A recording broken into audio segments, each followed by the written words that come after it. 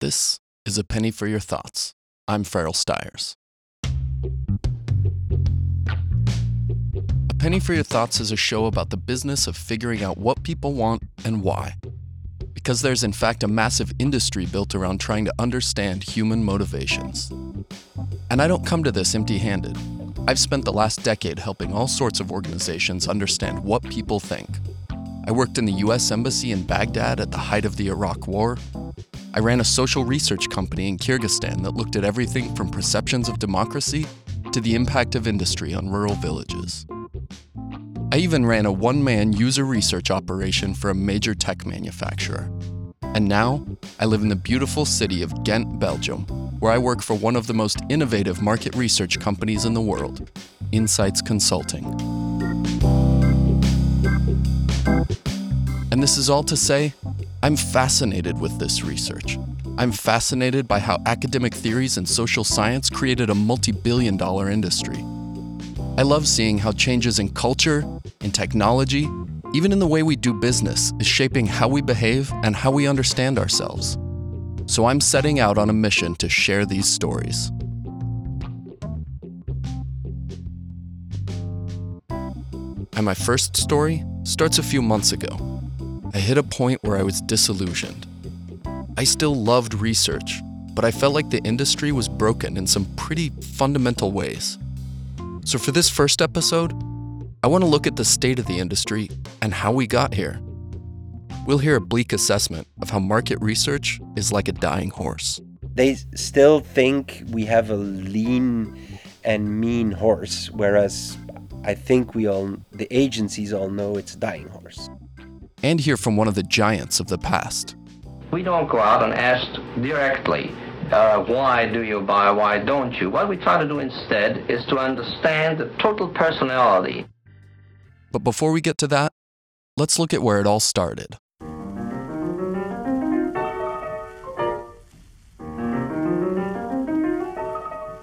You can find examples of market research going back hundreds of years, depending on how loosely you define it. But where it really picks up is in the early 1900s in the United States. And initially, it started from ad agencies who were looking for a way to measure how effective their advertising was. They'd just send some guys around town and stop people on the sidewalk. Then they'd ask them which magazines they read and which ads they remembered from those magazines. They'd take all this information back to their office, tally up the results, compare it to the number of magazines sold, and voila, the first advertising metrics were born. And while this research clearly had its limits, it laid the groundwork for how those measurements are made, even today. Eventually, an American psychologist by the name of Daniel Starch saw that he could add more scientific rigor to the way the research was conducted. And in 1923, he started among the very first successful market research firms, Daniel Starch and staff. They sold research as a service, a bit of a first. And as businesses started seeing the advantages of market research, more and more of these research agencies started to pop up. And for the next decade and a half, this is really how market research was done. Face-to-face quantitative surveys, mostly centered on advertising. And that's not to say there wasn't progress. During the same time, George Gallup created the company that became synonymous with opinion polling, making the first scientific election predictions. Rensis Likert invented the Likert scale, a tool for measuring attitudes which is still used by researchers today. But still, it was all a very objective, dry, fact-based enterprise. In old newsreels exploring this burgeoning new science, you get a feel for just how dry it was. And here the story begins, at the Opinion Center. People are asked to express their opinions about new products for the home. A new coffee percolator? What do you think, ladies? I like this one here. Well, actually, I like them both. But I think I prefer this one a little bit. These women are engaged in an opinion research project. After several thousand opinions, you get a pretty good idea of what women want in the way of a coffee percolator shape or anything else. But then came a clever Viennese psychologist who flipped all of this on its head.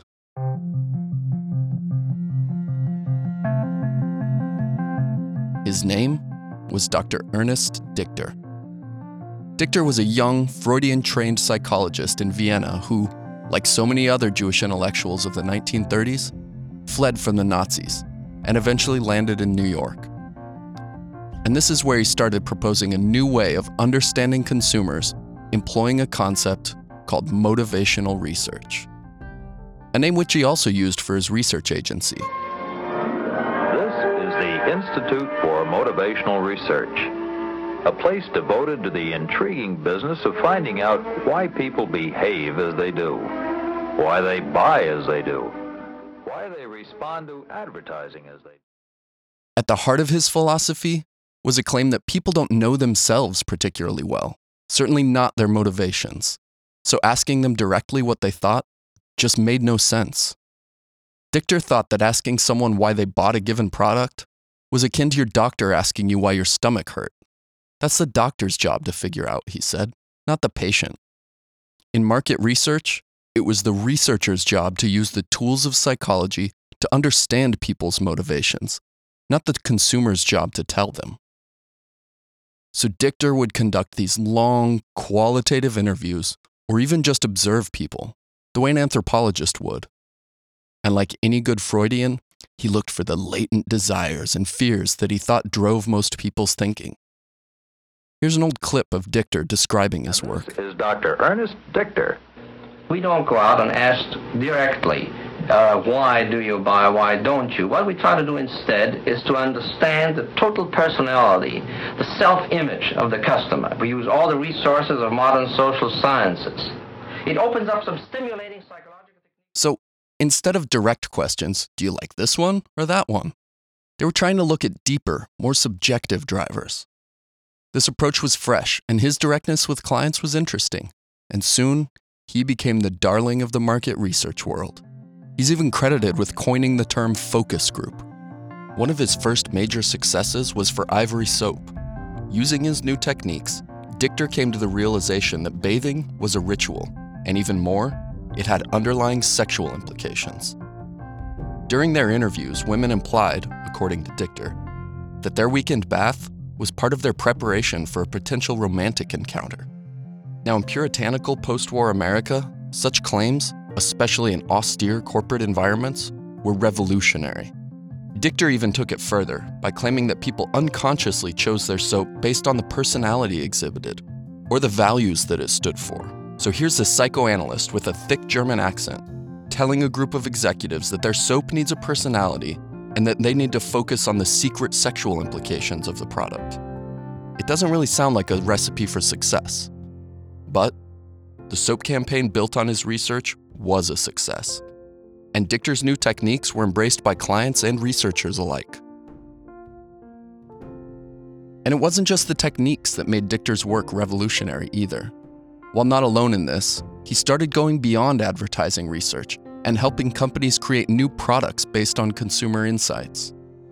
For example, he recognized that by asking housewives to mix an egg into Betty Crocker's instant cake mix, women felt like they were preparing something homemade for their families. They were less embarrassed to buy it. And as a result of the new cake mix, sales improved. But some of the boundaries Dichter and his adherents pushed went too far for many. Some of the more theatrical claims of deep-seated drivers for power and inclusion and sex, all motivating people's purchases of everyday items, they were seen as suspect by some. He was also attacked by some who saw his work as driving needless consumerism. By the 1970s, motivational research fell out of favor in boardrooms. But regardless, the industry was forever changed. And while this seismic shift in qualitative research was happening, there was another change happening on the quantitative side too. Surveyors learned how to draw representative samples, allowing them to accurately measure huge populations. They were no longer just grabbing people off the sidewalk. They understood concepts like probability and mathematical randomization. And they knew how to apply this all to their work. And they had also learned how to take advantage of a technology now found in every household: the telephone. For the next 30 years, that is how research was done. In-person, qualitative interviews and focus groups, and telephone-based surveys. But what did change during this time was the scale. More and more companies, governments, and organizations of all shapes and sizes realized that understanding people was key to improving their offers. So they poured more and more resources and attention into it, creating a multi-billion-dollar industry around trying to understand what makes people tick.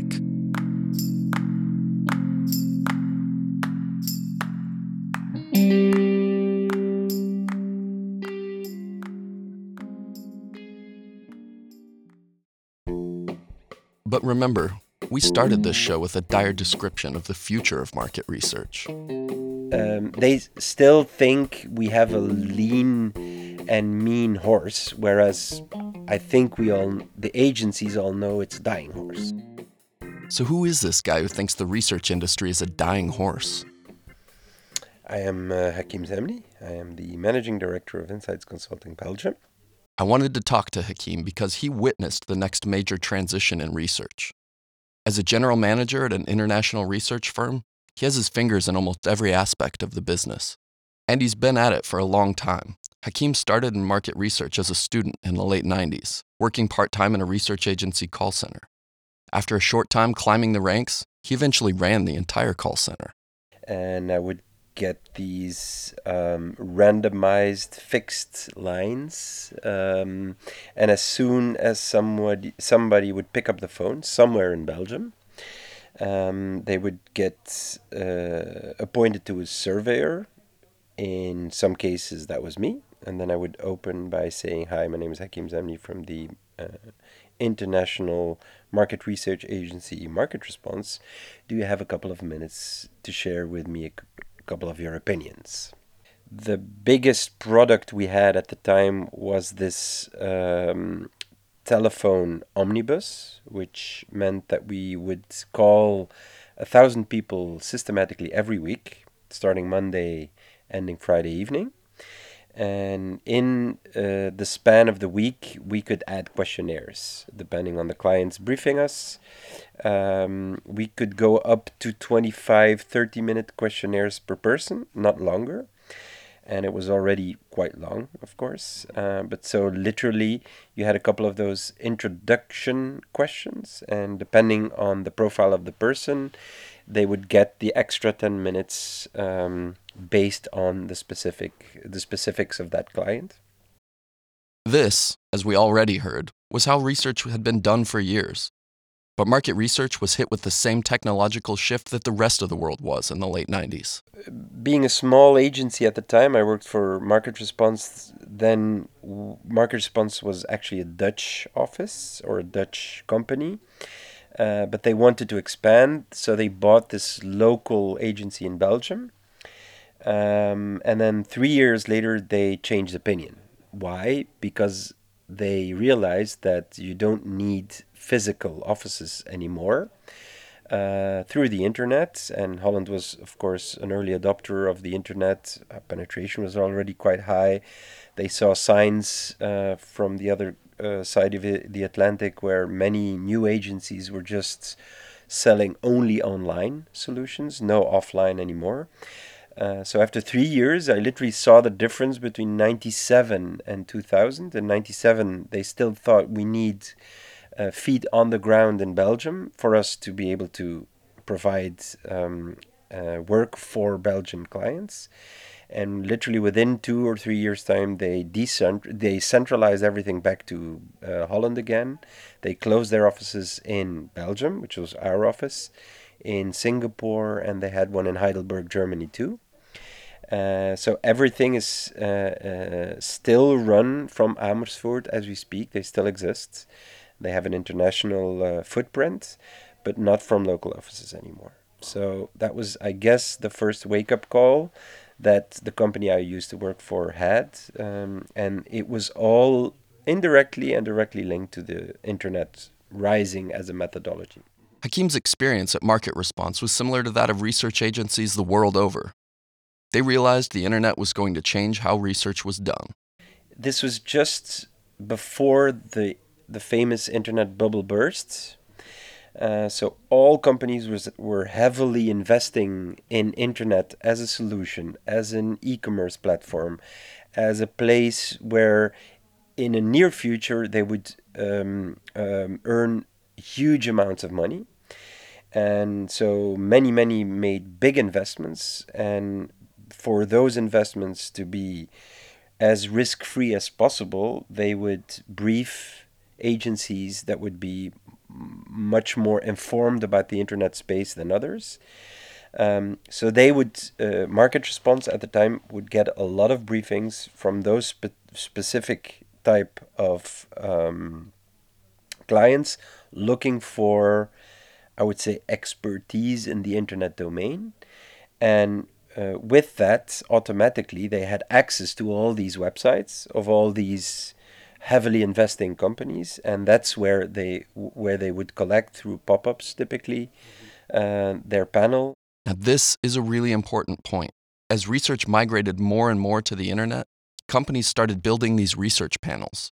The panels were really just databases with emails and demographic data on potential respondents. Initially, the internet was used only for recruiting, while the actual survey or focus group would be done offline, that is, in person or over the telephone. But it became clear that even this wasn't going to last. Phones died out, and the research itself moved to the internet. Calling people on their fixed lines is something of the past, and people will not respond to it anymore, are not open to stay 20 minutes on the line and actually reply to very boring questionnaires. And it makes sense then that research would move the way so much activity would move, online. So why then the dying horse metaphor? We've seen the steep decline in response rates throughout the years, and literally throughout the days. At a certain point, you could see there's a tipping point which I still feel comes along with the rise of social media, where just before the rise of social media, there was this new Web 2.0 user-generated type thing, but it was all a bit scattered, and there were not really big software companies or social media providers, because the term nor the idea of social media was not out there anymore yet. But I think that was the breakthrough when people started to realize that internet should be a fun space where people are engaging on a very in a very spontaneous way, and where literally whatever you do, you get back in some kind of way, and it really became a peer-to-peer platform. The internet only became peer-to-peer when social media got big. And together with that, I think the classical way of just running huge, long-lasting questionnaires where people would not know what to respond just died out, basically. And I think it coincides with the rise of social media. We had the drop in response.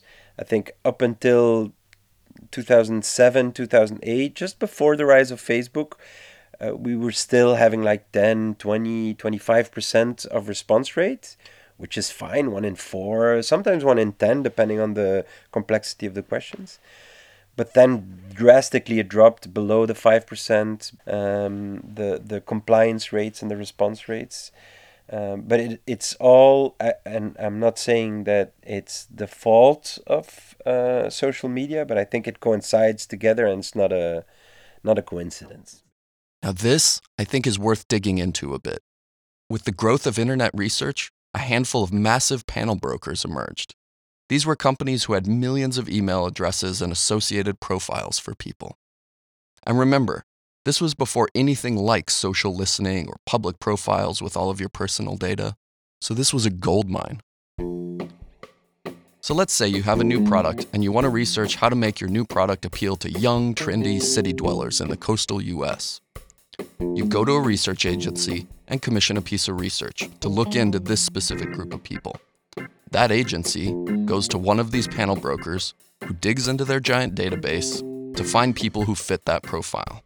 And the broker connects the participants with the agency pays the broker for using their panel, and the client pays the agency for the full research package.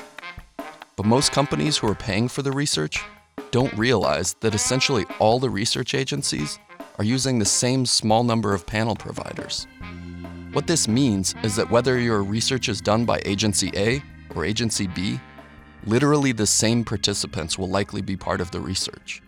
And more, those participants aren't showing up. From our standpoint, we know we all use the same panel brokers. Sooner or later, it's going to be finished. We know there's no more natural inflow for the panel brokers anymore. We know that email is dead. These are all observations that we as consumers, not even as agencies, we can realize. We all use WhatsApp much more than we use SMS services. We all use much more Messenger than we use email. We all take much more pictures than we talk to each other. So these are all new things, again, coinciding with the rise of social media, which today the agency world is not prepared for yet, and where also many clients are not aware of yet, or don't. They still think we have a lean and mean horse, whereas I think the agencies all know it's a dying horse. And then the question becomes, what should this dying horse be doing? You have these agencies that just give them steroids in order for them to keep on walking and keep on working, because they have actually the volume and the size and the scale to give them steroids and to pretend that it's not a dying horse. But I don't think we as Insight Consulting can afford to do anything like that, and we should probably change horses. And that brings us to today. Market research has come a long way from its humble origins of pestering people on the sidewalk about magazine ads. We're still pushing ahead, learning new things every day from people all over the world, but the current routine is just unlikely to last.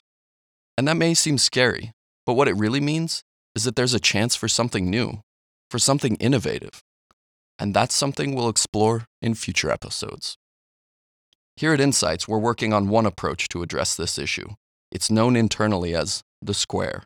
Here's a sneak peek. The square is really, for me, mind shifter in two important ways. First of all, it's about a different relation with customers. It's really giving people a good experience by allowing them to help you. So it's making research relevant again. And to be honest, at this moment, it's not. The second element is that it allows people working for a certain brand to collaborate with consumers in different ways, in very natural, very agile, very strategic, very vivid ways. Intriguing, right? We'll hear more about that and other endeavors shaping market research in upcoming episodes. So check back in. We have a lot planned and a lot already recorded. We'll talk to people here at Insights, but also to clients, to partners, to academics. Actually, anyone with an interesting story to tell about market research.